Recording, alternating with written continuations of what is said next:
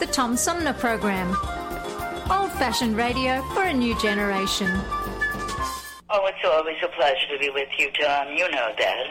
Yay, Tom! I love it in Flint! You're very astute, Tom. Tom, easy question. I'll debate Andy Dillon on your show. Well, that's a very good question. Hello, darling. This is Elvira, Mistress of the Dark, with Tom Sumner.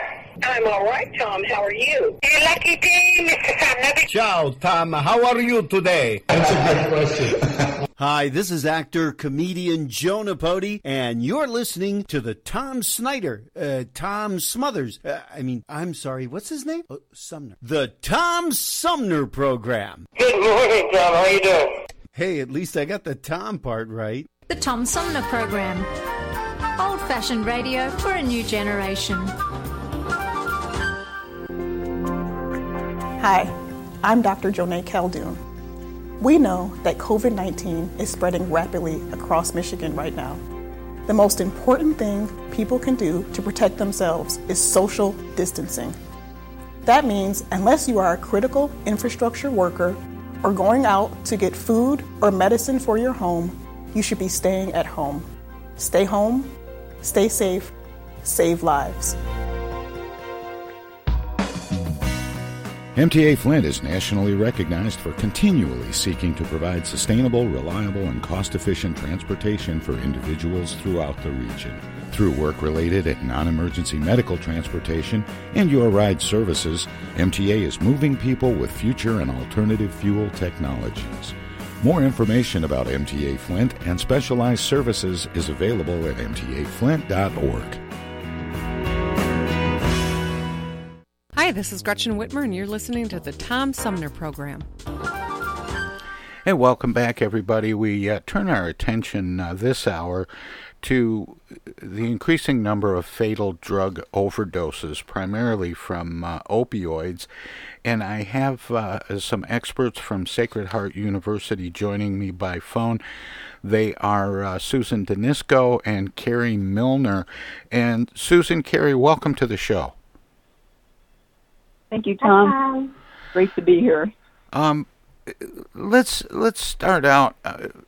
I guess this is going to be a little awkward, but for the most part, people have been, closed in for a year now because of the COVID-19 pandemic, and a lot of things have been sort of overshadowed by daily reports that have to do with pandemic numbers, people infected, people recovering, people who have died from COVID-19.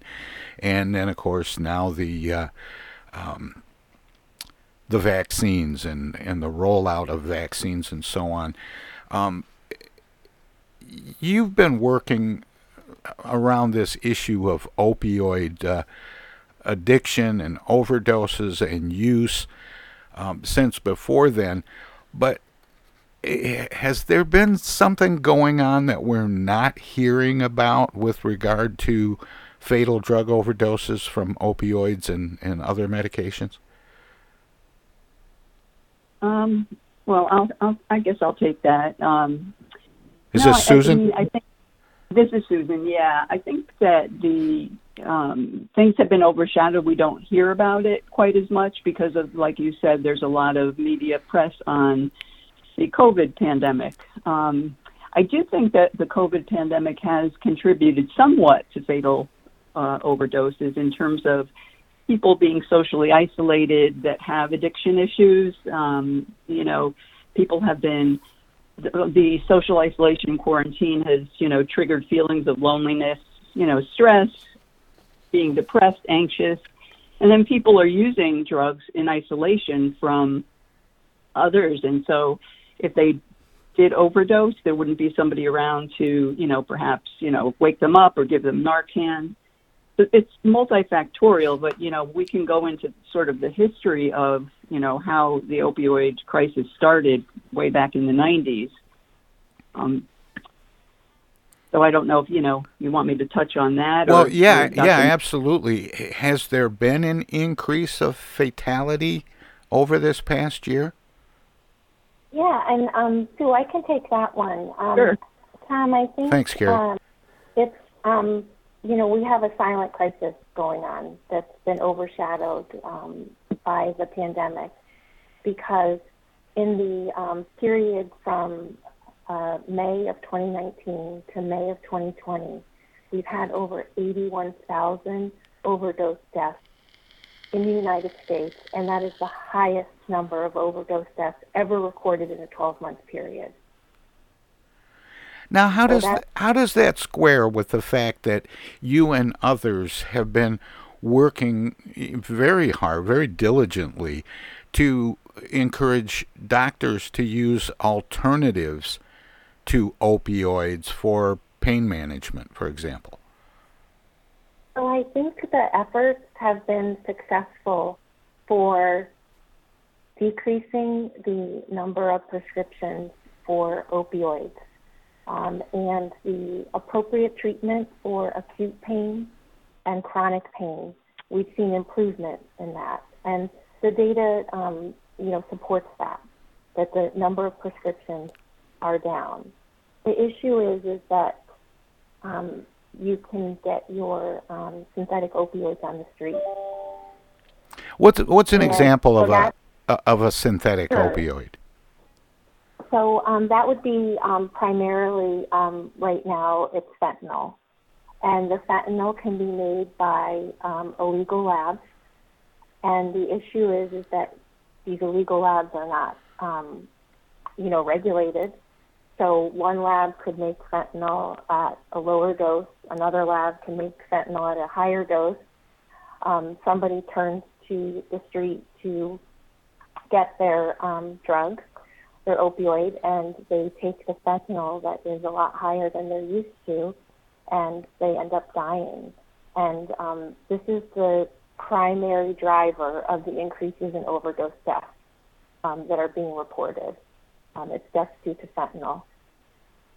There are also, just to mention that some of the labs are also mixing, tranquilizers that are used in, vets' offices, for veterinary medicine into the heroin, and so that's another factor.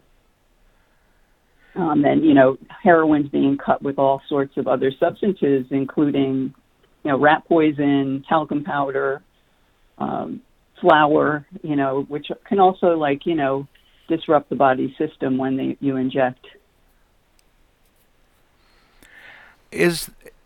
I'm still kind of haunted by the number Kerry gave of 81,000 plus deaths in a year's time from fatal drug overdoses, and the fact that that's a significant increase.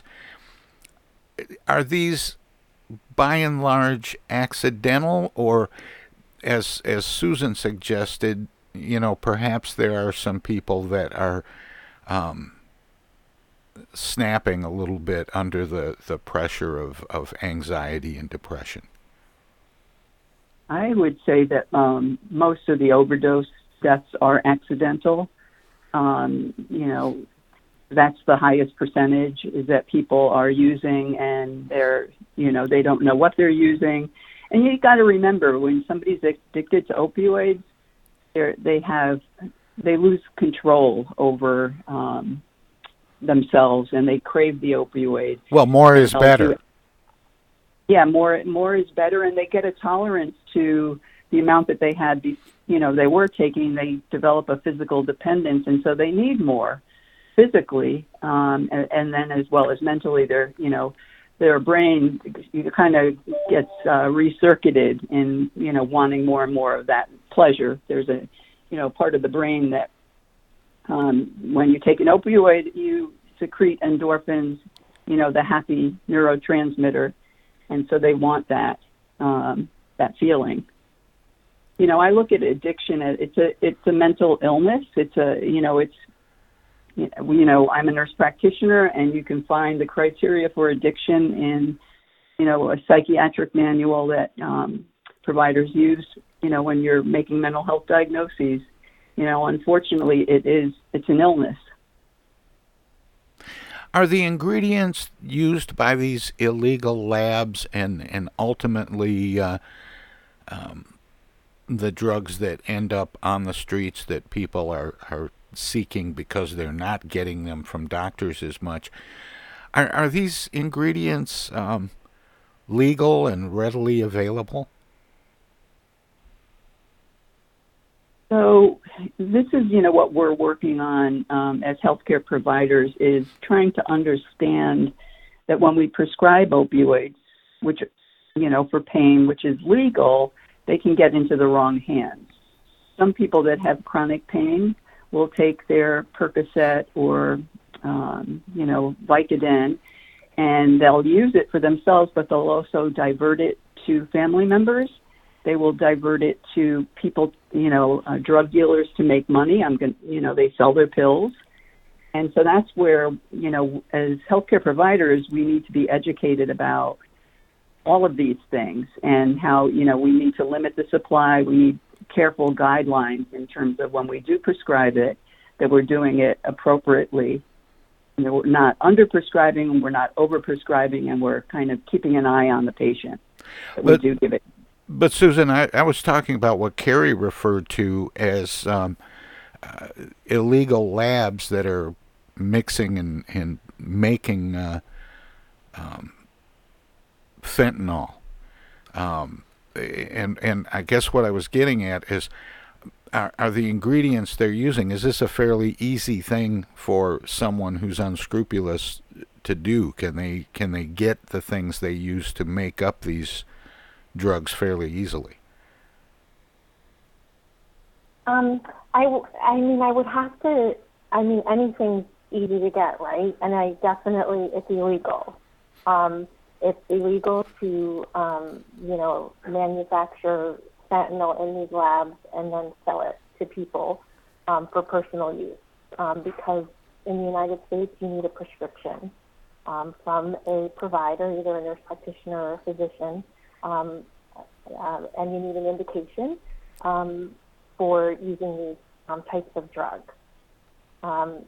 So, my answer in a short, not knowing a lot about, these labs and how they do it, that, yes, that you can get anything. But I've read and heard things about, the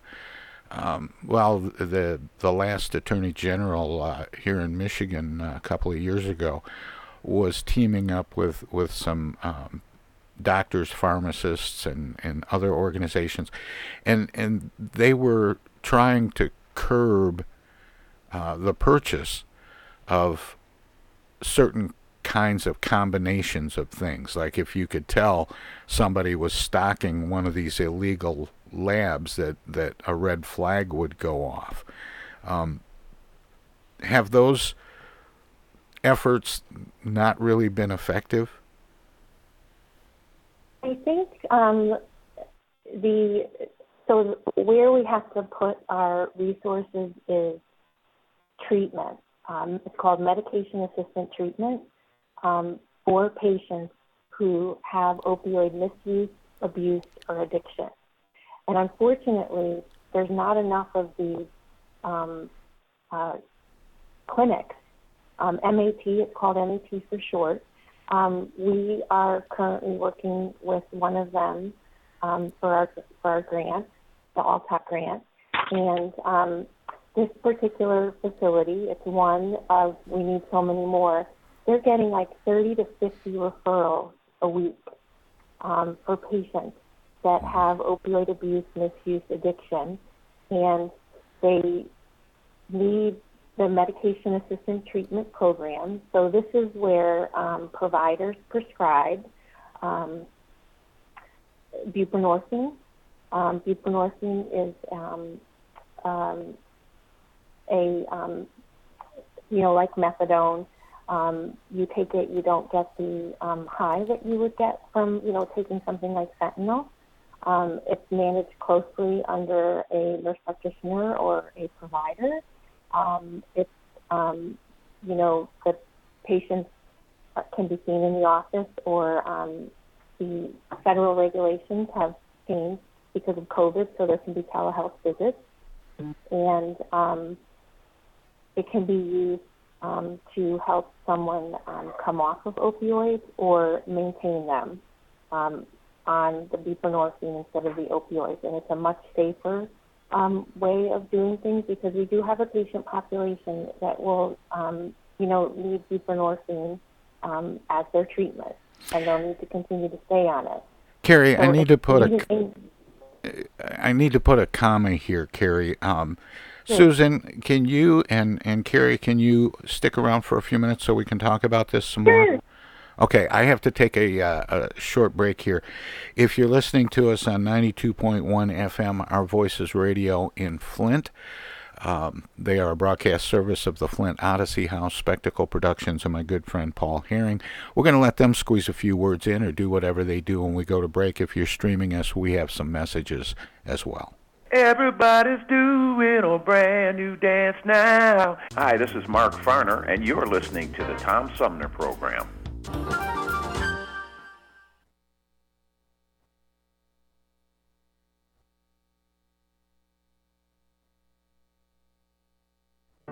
While we've been staying safe at home, scientists have been on a journey. The destination, a COVID-19 vaccine. This journey began decades ago with research into other coronaviruses. Scientists built from there with months of research and development, cooperation with other experts worldwide, and clinical trials on tens of thousands of volunteers of diverse race, age, and health status. They arrived at a safe, effective vaccine, and hundreds of thousands in Michigan have already been vaccinated. But the next step is ours. We need to get the vaccine when we can.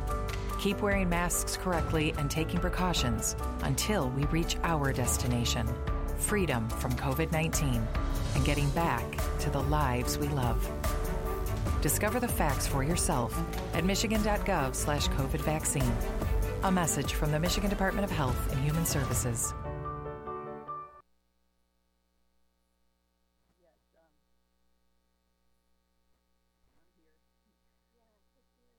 TomSumnerProgram.com. The TomSumnerProgram.com.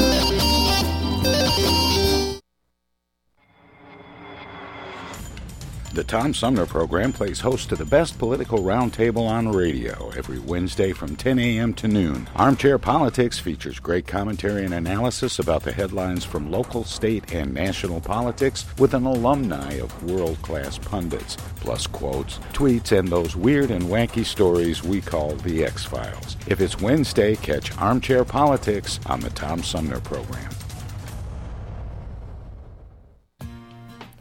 East Village Magazine is the monthly neighborhood magazine read all over Flint.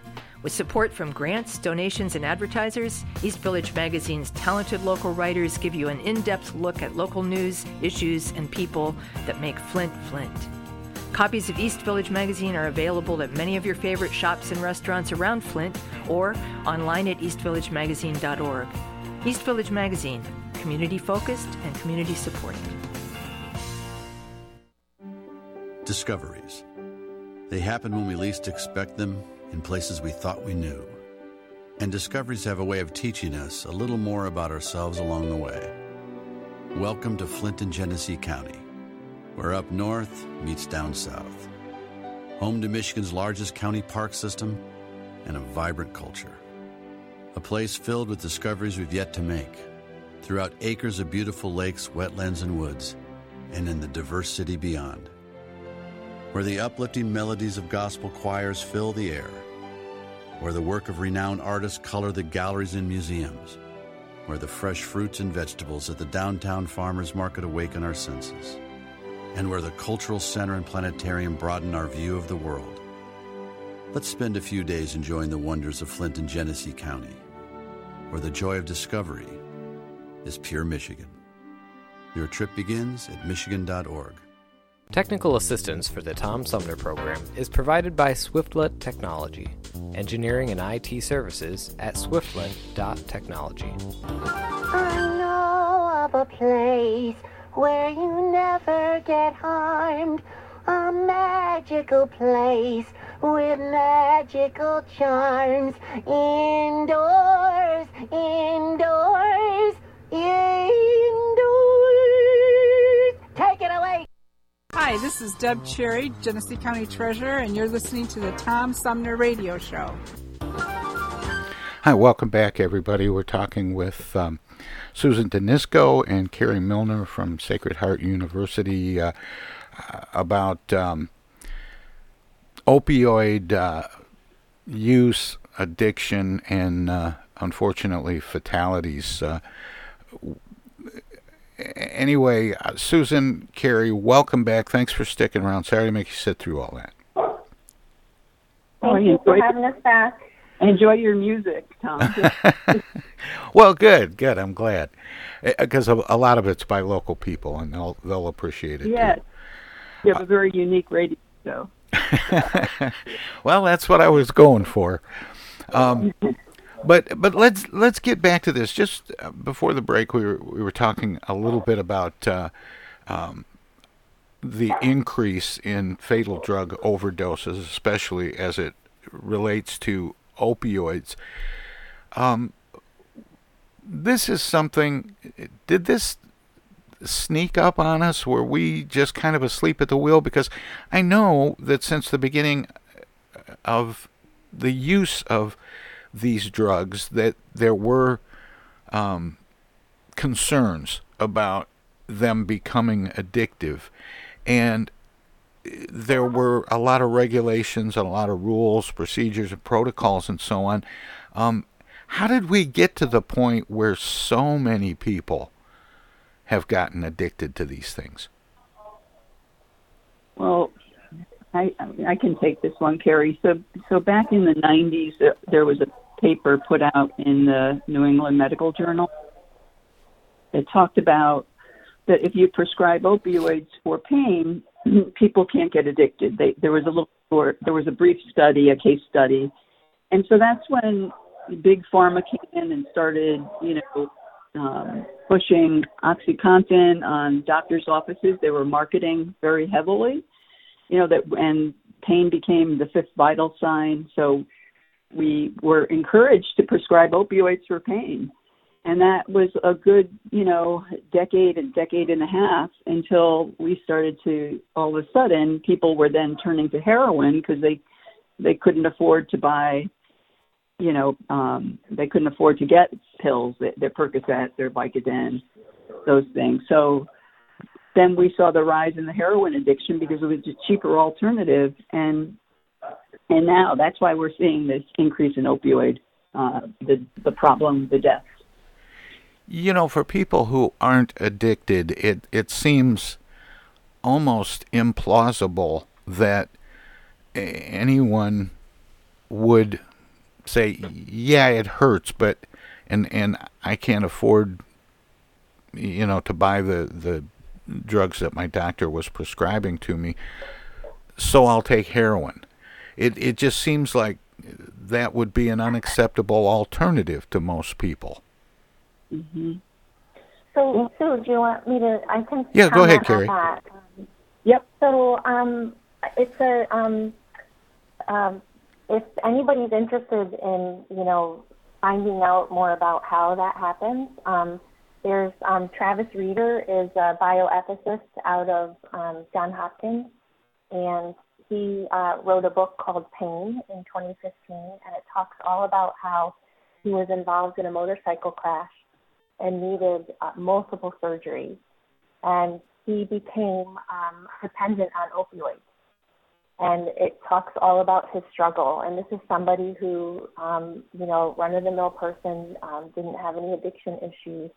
And he describes how, trying to come off the opioids was the feelings like 200 times what you would feel when you have a flu.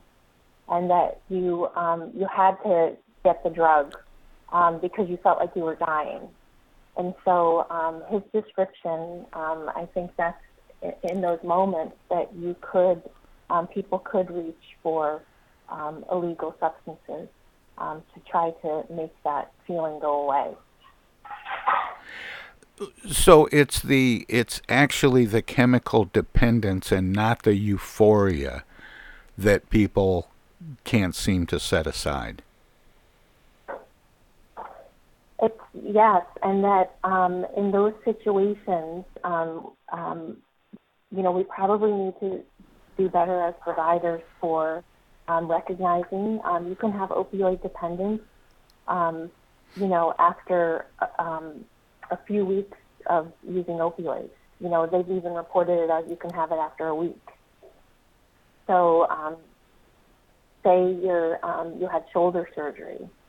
So that's a popular rotator cuff surgery in the United States.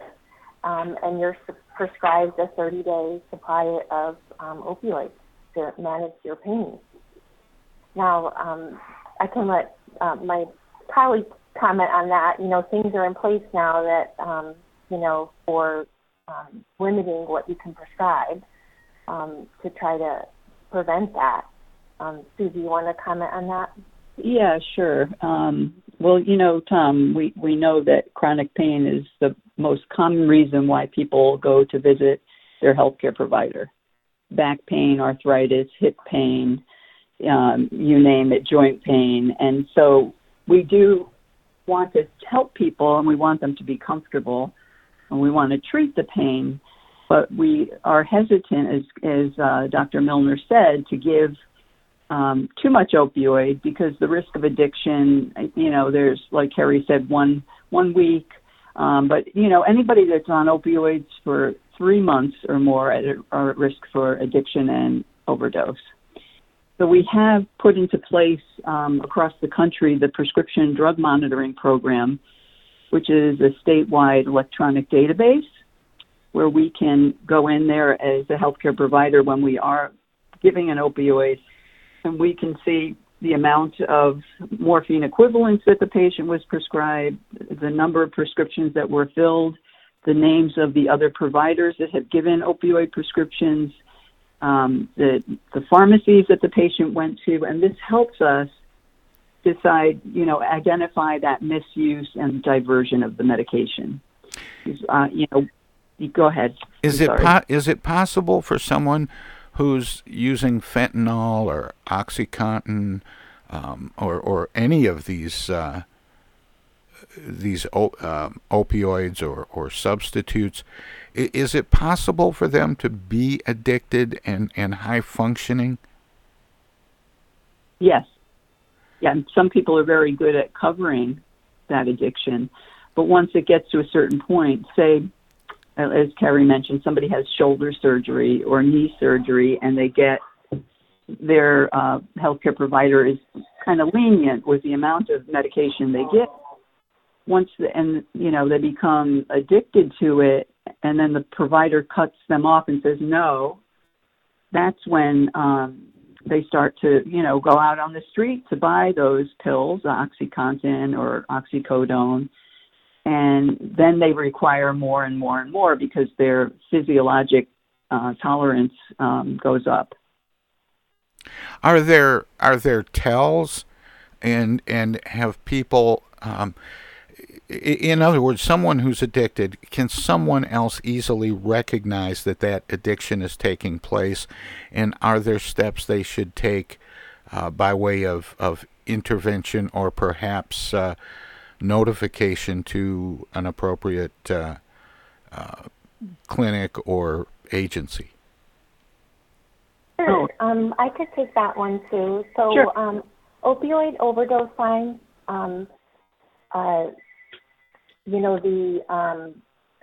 We'll talk about just the signs of drugs for opioid addiction or abuse. So, you could see your family member needing to take more and more of the opioid. So they're not taking their opioid as prescribed. They start to isolate themselves from family or friends. They could be stealing from family and friends, lying. They could have a new lack of money. They don't have money, or it's financial troubles. And these are people who would normally not behave that way. Correct. This is strictly about their need for the drug. Yes, Yes.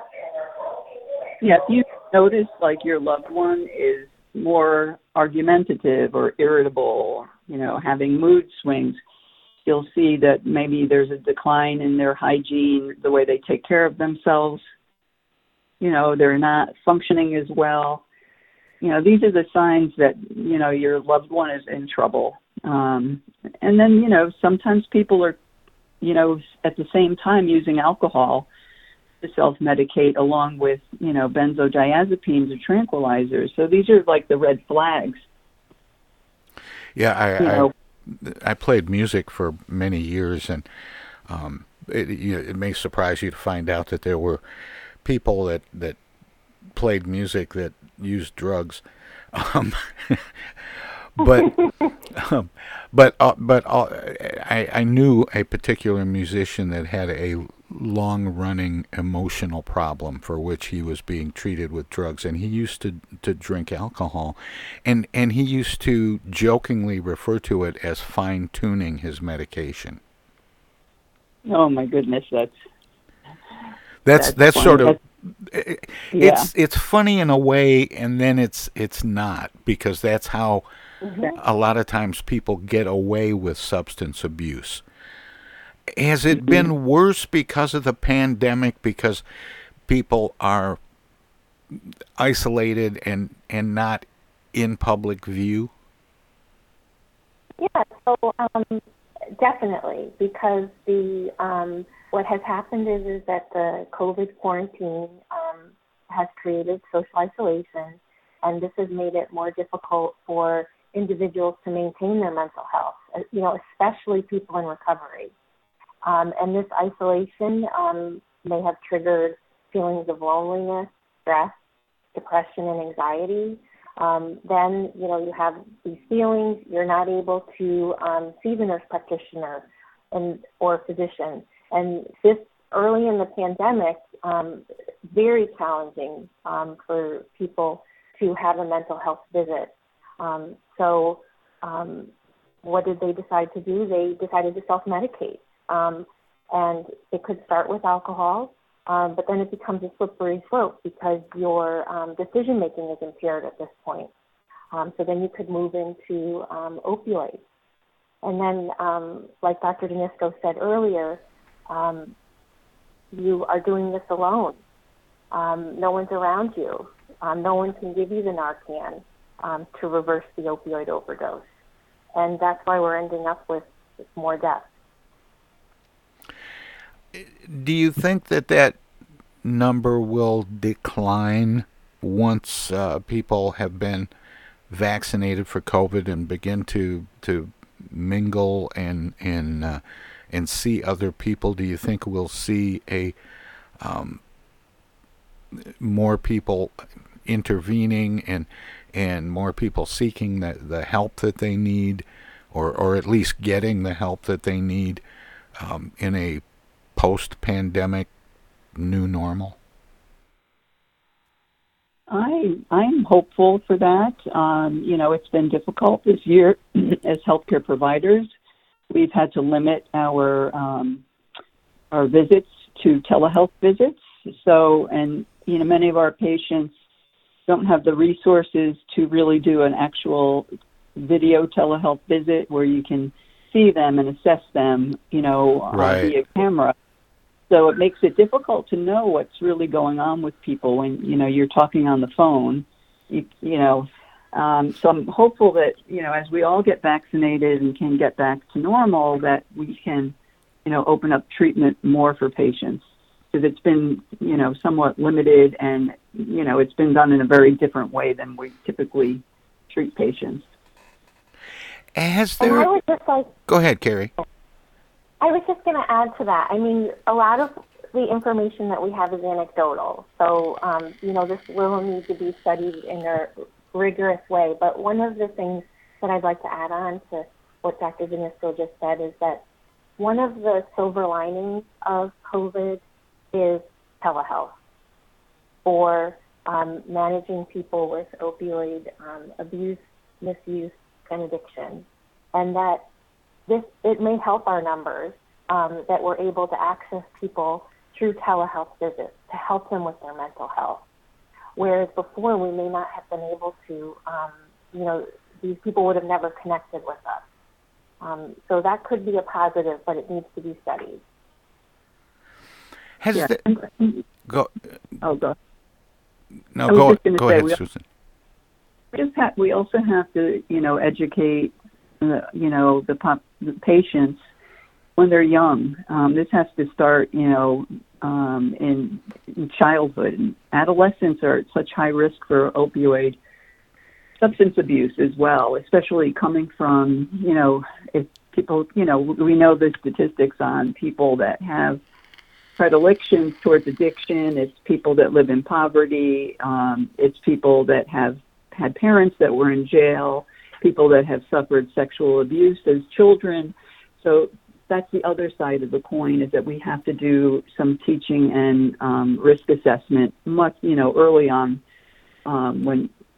when kids turn 13, 12. I'm not very good with chemistry and medications and all that. Most of them I can't even pronounce. But is there any concern or anything that has started to manifest itself with regard to interaction between COVID vaccines and the drugs that people are already taking? Yeah, I'm not aware of anything. How about you, Sue? That's come out yet for, the different, we belong to our different practice organizations. Our Department of Public Health sends us alerts, and that's a really, the Public Health Department for our state is a big source of timely information like that, and nothing's come through yet. Yeah, I also believe that people that are addicted have poorer health, and so those are the people that really need to get the COVID vaccine to protect themselves. They can't afford to get COVID because they're the ones that will succumb to COVID more than somebody that's healthy. But you don't have a concern that drugs that they're taking will interact with the vaccine or make the vaccines less effective? I mean, if we take the flu vaccine, that people get the flu vaccine every year, and what we know about that, that there haven't been any issues with that. So that's like the closest we could, make the analogy between the COVID vaccine and the flu.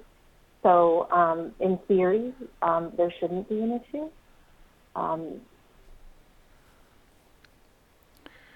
And that I would, so there is one way to address opioid overdoses in the United States that is not legal.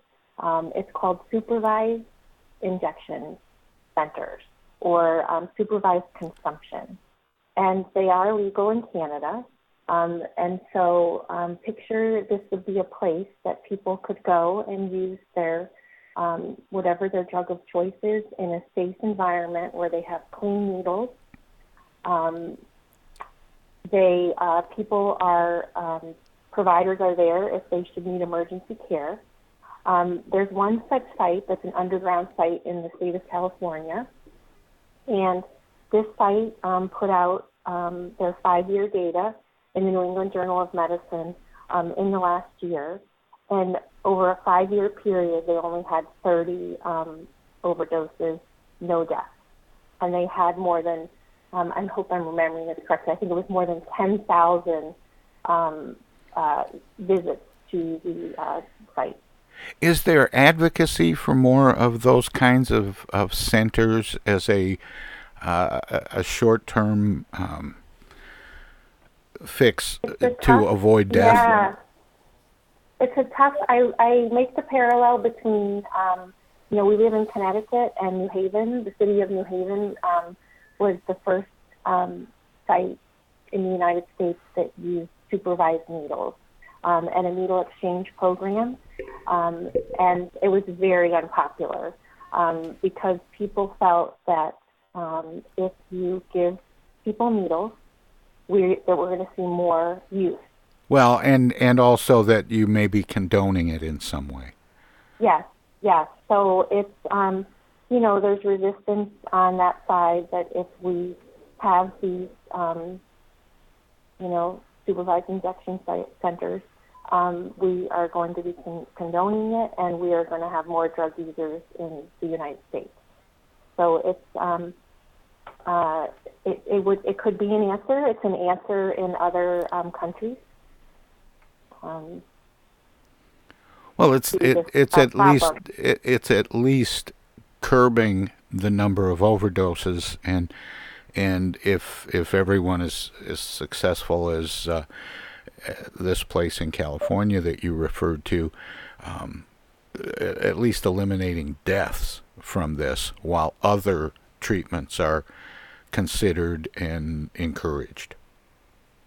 Absolutely, and it also, other issues are HIV, hepatitis B and C. It cuts down on those diseases that are can be a huge burden to society for treatment. Well, Susan and Kerry, we're almost out of time, but I always give guests an opportunity to let listeners know where they can find out more about what we've been talking about. And you referred to a couple of things, Kerry, but if maybe if we could start with Susan and suggest some. Sure. I want to also. I want to let your listeners know what the signs of over-medication is. If they have a loved one that's, taking or not really sleepy, are they confused, kind of not making sense? They weak, speech where they sound intoxicated. And then are they having trouble breathing? Do they look like they're having trouble breathing and their lips are turning blue? They need to, call 911. And if anybody has a loved one that's addicted at home, they should have a Narcan on hand, which is a medication used to reverse the effects of opioid overdose. And you can pick up Narcan, I believe, in the state of Michigan, as well as in Connecticut. You can get Narcan at a pharmacy without a doctor's prescription. The cost is about $90. I don't know if insurance covers it, but you should have that on hand if you have a loved one that is addicted to medication or heroin, to have it on hand, because you can save a life that way. That's a good idea. Kerry, is there a good website or resource where with links to lots of information about these issues? Yes. The main website that people should check out is SAMHSA. So that's the Substance Abuse and Mental Health Services website. It's a government-run website. It has everything from finding treatment to,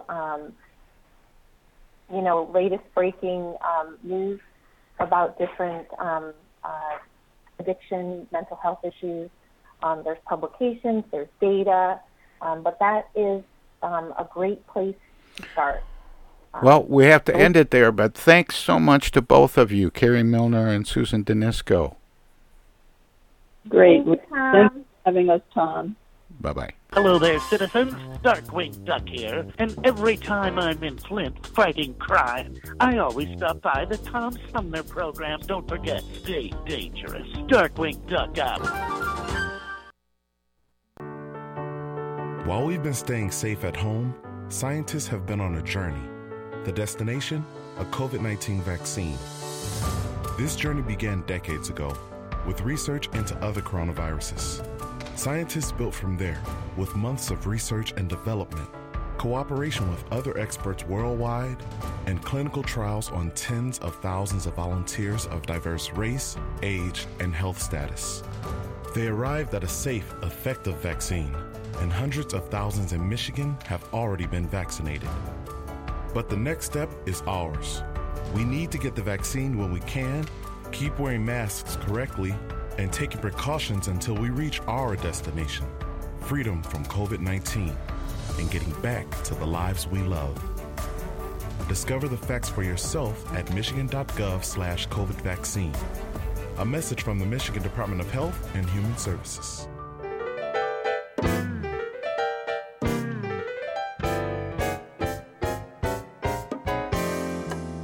The Tom Sumner Program has hosted live candidate forums for local, state, and national offices at bars, restaurants, coffee shops, and colleges. Armchair Politics has gone to Lansing, Frankenmuth, Birch Run, and Hell, Michigan, that is. We've done shows all the way to the Mighty Mac and back to the Bricks. We've done remotes from a baseball stadium in Lansing, a grocery store opening in Flint, and from a moving train. We'd like you to tell us where to go next. You can write to us at TomSumnerProgram.com, call us at 810-339-8255, or contact us on Facebook. This is your chance to tell the Tom Sumner Program where to go.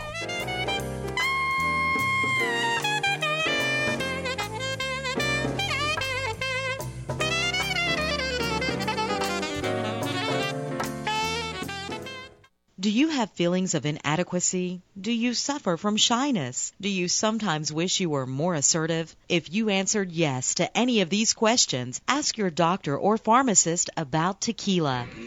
Tequila is the safe, natural way to feel better and more confident about yourself and your actions. Tequila can help ease you out of your shyness and let you tell the world that you're ready and willing to do just about anything. You'll notice the benefits of tequila almost immediately, and with a regimen of regular doses, you can overcome any obstacles that prevent you from living the life you want to live. Shyness and awkwardness will be a thing of the past, and you'll discover many talents you never knew you had. Stop hiding and start living with tequila. Tequila may not be right for everyone. Women who are pregnant or nursing should not use tequila. However, women who wouldn't mind nursing or becoming pregnant are encouraged to try it. Side effects may include dizziness, nausea, vomiting, incarceration, erotic lustfulness, loss of motor control, loss of clothing, loss of money, loss of virginity, delusions of grandeur, table dancing, headache, dehydration, dry mouth, and a desire to sing karaoke and play all-night rounds of strip poker, truth or dare, and naked twister. Warning, the consumption of alcohol may make you think you're whispering when you're not, is a major factor in dancing like a retard, may cause you to tell your friends over and over again that you're in love with them, also may cause you to think you can sing. Alcohol may lead you to believe that ex-lovers are really dying for you to telephone them at 4 in the morning. Alcohol may make you think you can logically converse with members of the opposite sex without spitting. It may create the illusion that you are tougher, smarter, faster, and better looking than most people, and it may lead you to think people are laughing with you. Alcohol may cause pregnancy, and it also may be a major factor in getting your ass kicked. So what are you waiting for? Stop hiding and start living with tequila.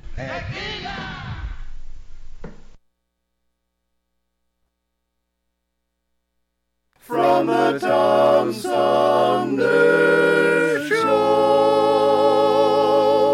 Oh, yeah. This is U.S. Senator Gary Peters, and you're listening to the Tom Sumner Program. Welcome to this presentation of the Comedy Spotlight on the Tom Sumner Program. I was talking about doctors, and there was an item in the paper about they had put up $200,000 to study witchcraft because they had found that some of the things that witch doctors had been teaching for ages had some definite therapeutic value, either psychosomatic or definite medicinal cures, and to see if the modern doctor could learn anything from witchcraft. And the reverse might be also true. I wonder how far the witch doctor has progressed, how many of the modern medical theories or practices he has adapted to his needs. And this is a witch doctor, and I'm sure like any other doctor, he gets a phone call in the middle of the night. And, hello. Oh, hi, Mrs. Kumba. No, that's all right. I would have been getting up another 5-6 hours anyway.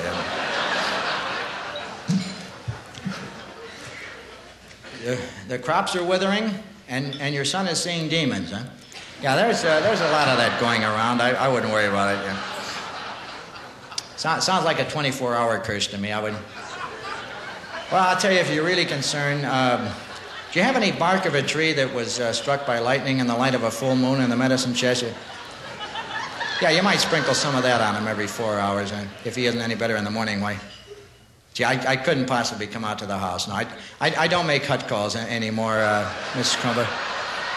No, I haven't danced around the house in years. You know, if you don't stay with it, you lose it.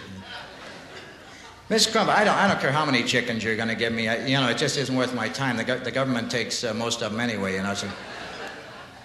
Well, I can recommend a good demon man. I don't happen to specialize in demon work. He's pretty good. There's one intern, guy just got out of school. He still makes house calls, but that should tell you something about the guy. Well, he's a little slow. He has to paint the steps around the house before he does the dance. Yeah, and then sometimes he'll, instead of curing the curse, it'll rain. Well, they're very similar dances. If you don't know what you're doing, you can wind up with a thunderstorm for about 5 or 6 days. Well, you're free to call him. I tell you what you could do. You might wrap him in some mud and put some leaves around him and put him out in a field where some hyenas congregate. Well, it won't help the curse, no, but sometimes their laugh can become infectious, and it might cheer him up a little bit, Well, I'll tell you, if he doesn't feel better in the morning, why don't you bring him in, yeah? Oh, that's right, tomorrow is Wednesday, isn't it? Well, I'll tell you what the hell, we don't tee off till 1:30. Why don't you bring him in the morning? All right, goodbye.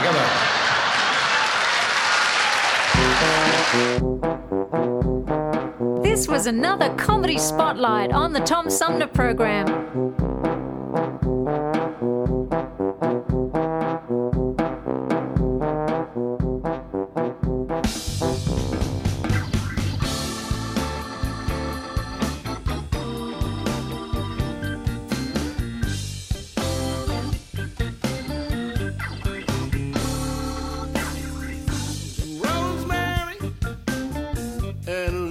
sassafras. I mix it up in a 2-ounce glass. Some prune juice on a little breakfast tang. Mix it all up. You got some instant poontang. 'Cause I'm your root doctor.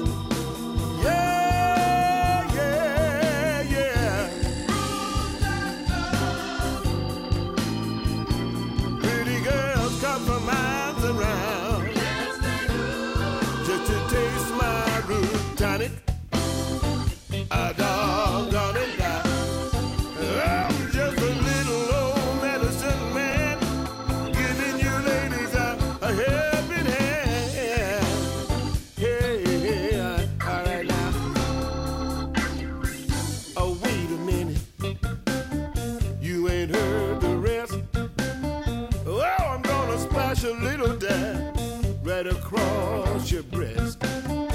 Just when you think it's over, all of a sudden you will feel a tingle around your belly button. 'Cause I'm your root doctor.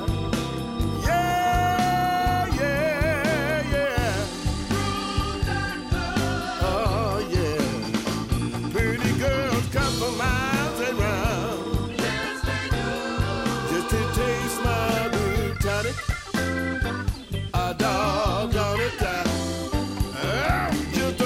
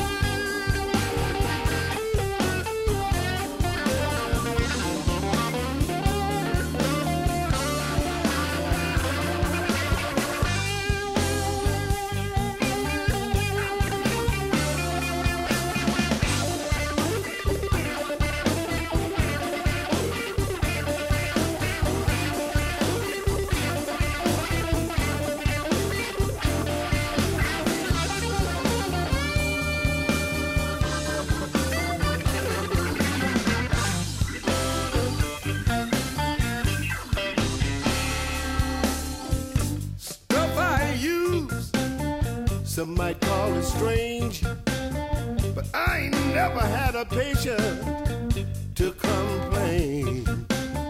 I tighten it up a little bit here, and I'll touch it up a little bit there. Sometimes I'm so involved, I have to come up there, 'cause I'm your root doctor. Yeah, yeah, yeah. Oh, yeah. Pretty girls come from miles around. Yes, they do. Just to taste my root tonic. A dog on it now. Just a little old medicine man, giving you ladies a helping hand. Hey, baby, look here. I'm your man when you need a hand, baby. I'm your man when you need a helping hand. Oh,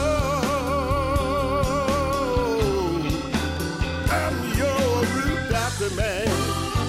Ooh, baby, I'll be your man if you give me half a chance. Oh, I'll be your ever loving man all night. Hey, hey, yeah, I'm your root doctor, man.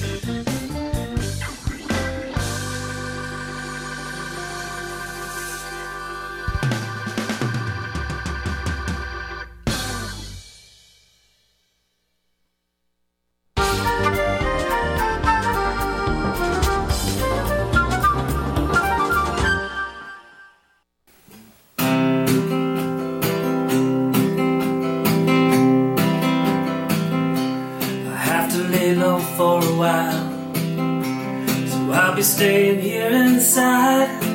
It's too dangerous out in the world. I'll see you on the other side. When I'm in my quarantine, in my little place to hide, my heart is aching and I'm missing you. I'll see you on the other side. I'll see you on the other side. See you on the other side. We're all in for a bumpy ride. I'll see you on the other side.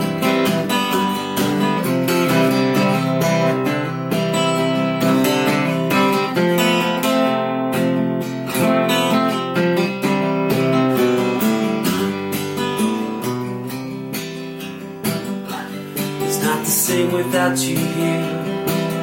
I hold on to this phone so tight, and I'll whisper you a goodnight kiss. I'll see you on the other side. When I crawl out of my cage, when the world is purified, I will find you and I promise this.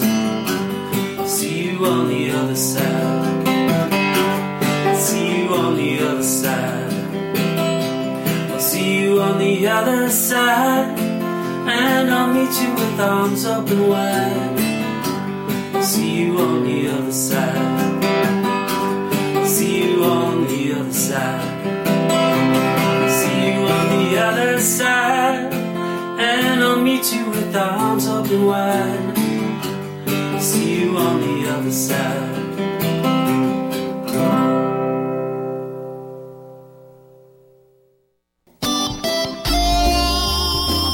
Old-fashioned radio for a new generation. The Tom Sumner Program.com.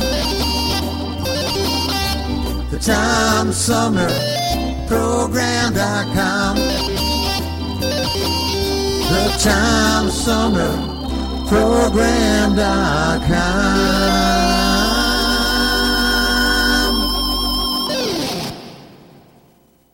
Hi, I'm Alexander Zonjic. Don't touch that dial. You're listening to Tom Sumner.